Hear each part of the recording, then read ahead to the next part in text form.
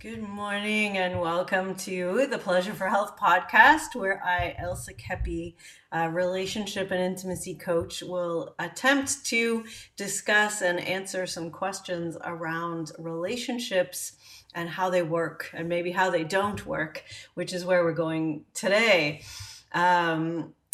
You can find out more about me and my work at my website, elsakepi.com, or directly on my coaching website, pleasureforhealth.com. I'll put those in the comments. So today I wanted to bring up an idea of the saboteur. We might be familiar with this in our lives, this sabotaging force that we often come up against, especially in intimate relationships, especially because where we're feeling we are on the edge of our comfort zone, and relationships more than anything else do take us there. They take us right to that edge, and often over that edge. And so relationships are something that we can sabotage really constantly in our lives. And the sad thing about sabotaging our intimate relationships is that we don't ever get past feeling lonely, feeling that we wish we could find the right person. And, we're kind of left with the choice of, well, I'm not good enough to be in a relationship, or, other people, nobody out there is going to be the right person for me. And we get to this kind of hopeless state, and human beings are in general, I would say, social beings. We're meant to be in groups, or in pairs, or in, small groups, family groups. And if we tend to sabotage our close relationships, we're actually cutting ourselves off from having the nourishment that we would get from these types of relationships. So why do we do this? Why do we sabotage ourselves? Why do we push someone away before they have a chance to push us away? Well, I think in a lot of times, the idea that we don't want to be hurt, that we don't want to go through the pain of being rejected, therefore we need to reject everyone first. So we all kind of understand that idea. And one thing that really is curious to me is that I've begun to look into this concept of self-esteem. And self-esteem is something that's important in relationships, because if we have low self-esteem ourselves, we tend to attract similar frequency of self-esteem in other people. So we will attract other low self-esteem people. And if we have low self-esteem, we could say that the people that are accepting us for who we are with our low self-esteem aren't good enough for us. We would like to have someone with good self-esteem, right? So, but those people with higher self-esteem reject us, and therefore that makes our self-esteem lower. And so we kind of get in this a bit of a conundrum, because if we don't have good self-esteem, we won't attract, for long-term relationships anyway, we won't attract people of higher self-esteem. Now, I think there are some different dynamics that happen with, quick erotic relationships, or you might have a one-night stand, or even a very short, fiery relationship with someone who's quite different from you in their esteem phase. But for long-term relationships, we tend to end up with people that have similar self-esteem to us. And as many of you know, I work with, victims of emotional abuse, and often this, leads me to discuss the idea of the narcissistic person and the sort of codependent, or the empathic person, the egoist person. I think I've done a podcast on that before. So both of those, even though it seems like the narcissistic person has really great self-esteem, maybe too good, I don't think you can have too good self-esteem. They portray themselves, their persona of having really good esteem of themselves. but underneath that's not the case. And they're getting attracted to and in relationship with people that just have low self-esteem and are looking to validate themselves from the outside. So they tend to attract each other. And in those types of relationships, we sabotage ourselves from getting anything more out of that, because we are with someone else who has low self-esteem that is also sabotaging, and so it's not going to lead to fulfilling intimacy. Now, if we do some of our own work, and we, work on our self-esteem, and we come to have more value of our own self, we might attract someone who is more moderate self-esteem. Maybe we have high self-esteem and we're able to, work with that. It still could be the case that you might sabotage your relationship out of the fear of getting hurt, or the fear of, the vulnerability that requires to be intimate with someone, to have a connection with someone. So just because we have really good self-esteem doesn't necessarily mean that we are going to find intimacy easy. But at least we're, aware of that we're attracting someone else who has good self-esteem, that has a good self, respect, and you at least are starting off with, a solid base on each side, on the part of each person in the relationship. But as we move into a relationship with them, we realize that, oh, maybe I'm afraid of, this person knowing something about me. I'm afraid of being, getting really close and loving this person. And what if they die? What if they leave?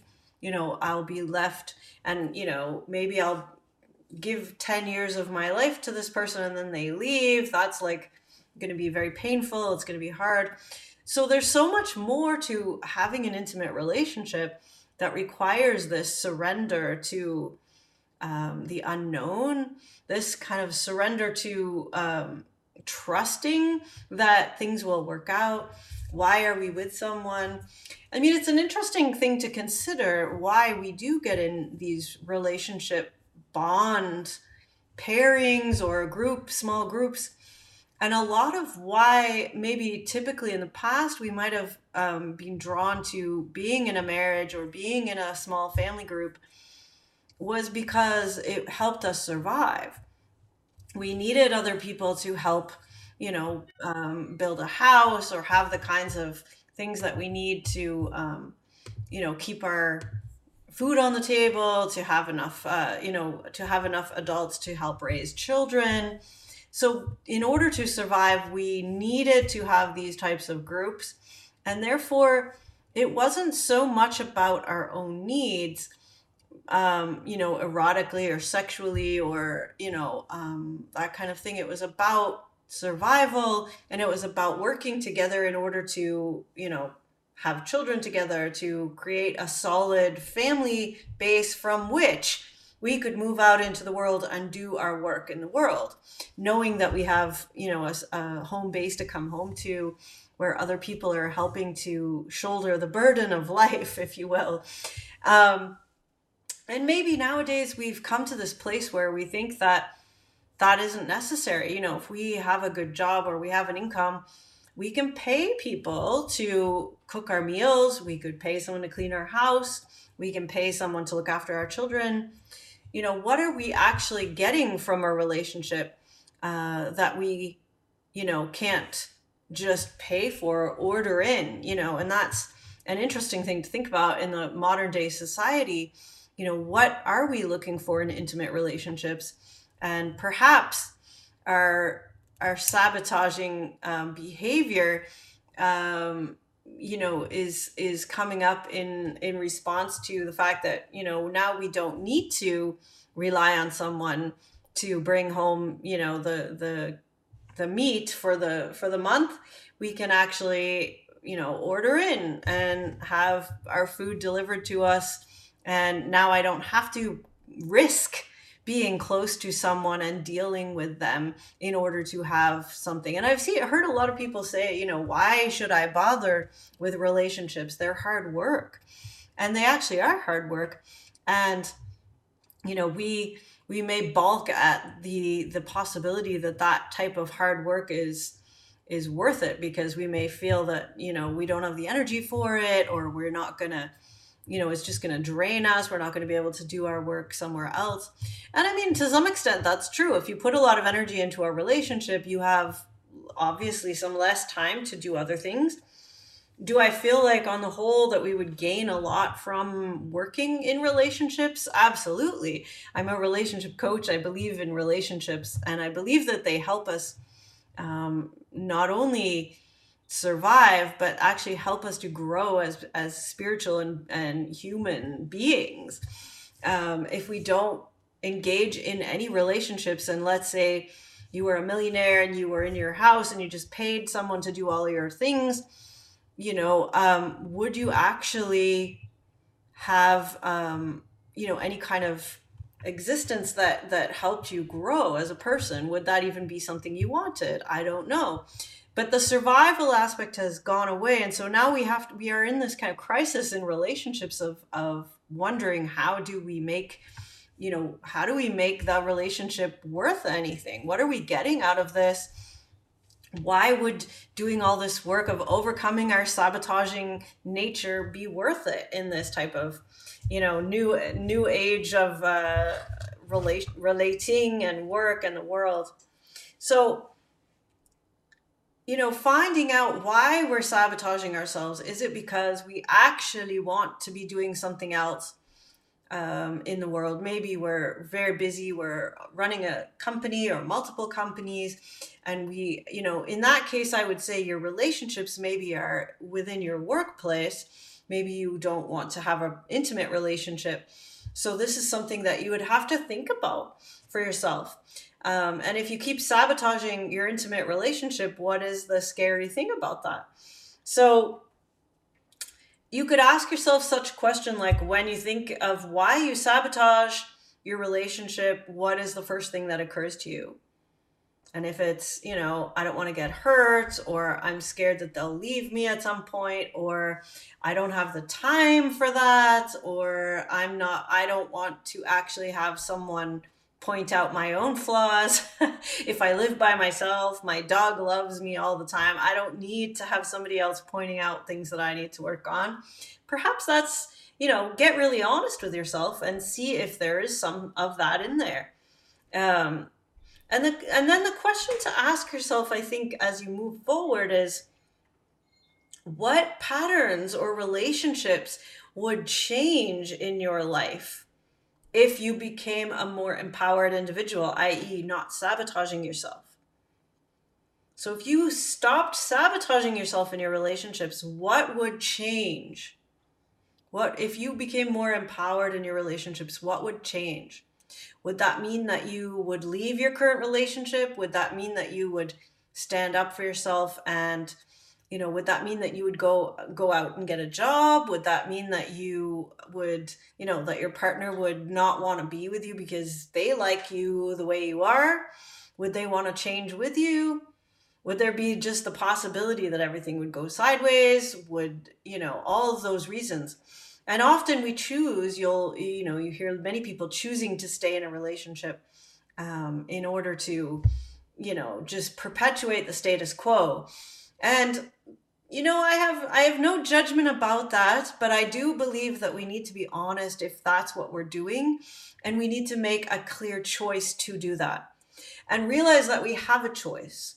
So if you're maintaining your relationship that maybe doesn't serve you fully, but you're choosing to do that, then the empowered thing to do in order not to sabotage that would be to say, I'm choosing this because, I want my kids to finish their school in this area, and I'm happy with where I live, and maybe the relationship is not everything that it could be, but I want to preserve the status quo for now. And I'm going to take responsibility for the results of that, which might be that you have a loveless marriage, that you're continuing to, be like roommates in your house.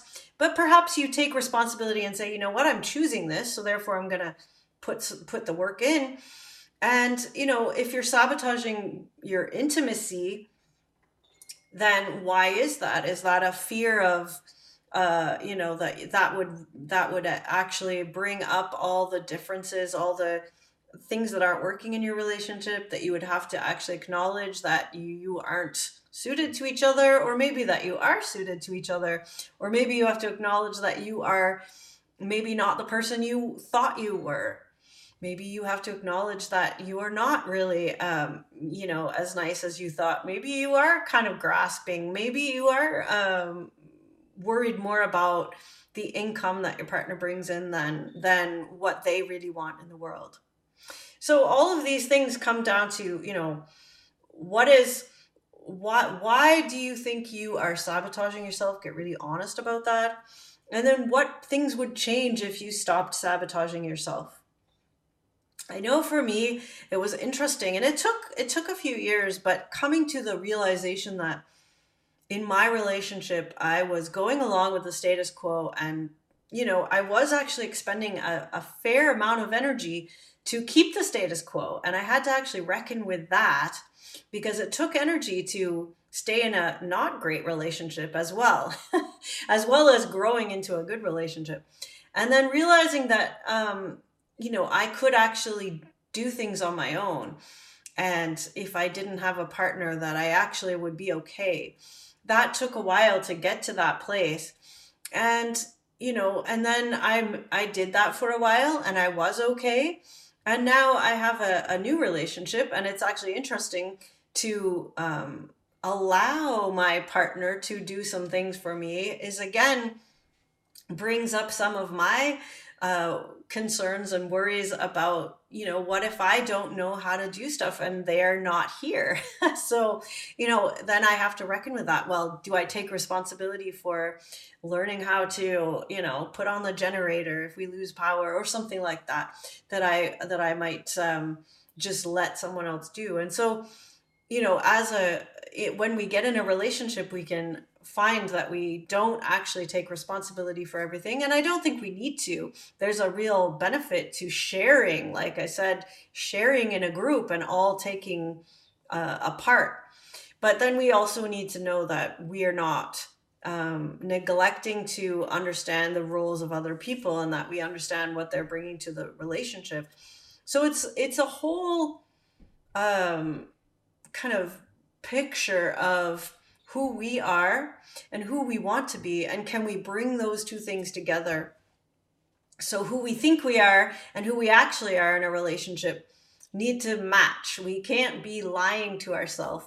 Otherwise, we are definitely going to be sabotaging any kind of intimacy. And I see a lot of clients coming in to my practice wanting an intimate relationship, wanting to be able to share and play and feel comfortable with their partner, and not knowing how to do that, and realizing that that is a scary place, that we have to build trust in there, and that we have to slowly work, have some skill building of how to work with someone to build trust. So if you're interested in that kind of work, it is fun, it is enriching, it will definitely empower you in your relationship, and it takes time, and it can be hard, because, we have to acknowledge that some of the things we do, or the things we say, or the way we do things doesn't work for our partner, same as vice versa. So we can, we have to overcome that urge to just sabotage and say, well, you always do this, or you never do that. These are sabotaging moves that we bring up in our relationships, and we have to work very hard to take that kind of languaging and those type of defensive maneuvers out of the equation. So if you're interested in that, please do reach out. You can look up how to work with me at pleasureforhealth.com. I have a couple of online courses that you can start with. I have ways to work with me in person or online. And I'm very happy to kind of help you build some of these tools for intimacy. And hopefully that gives you some insight into why that might be important, and to really curate your relationships, and to appreciate your relationships, and to figure out for yourself, what are your relationships doing for you? and then really honoring them and respecting them for the time and the energy that you put in. So that's all I have for you today. Hopefully that was somewhat inspiring. I hope that you'll keep in touch and reach out to me if you're interested. And you can find more of my podcasts on my website, pleasureforhealth.com, as well as my blogs if you prefer to read. And please do leave a comment, drop a comment here if you enjoyed this podcast, or if you have a question about relationships that you would like me to talk about. Thank you so much. This is Ailsa Kepi, and I will talk to you next week.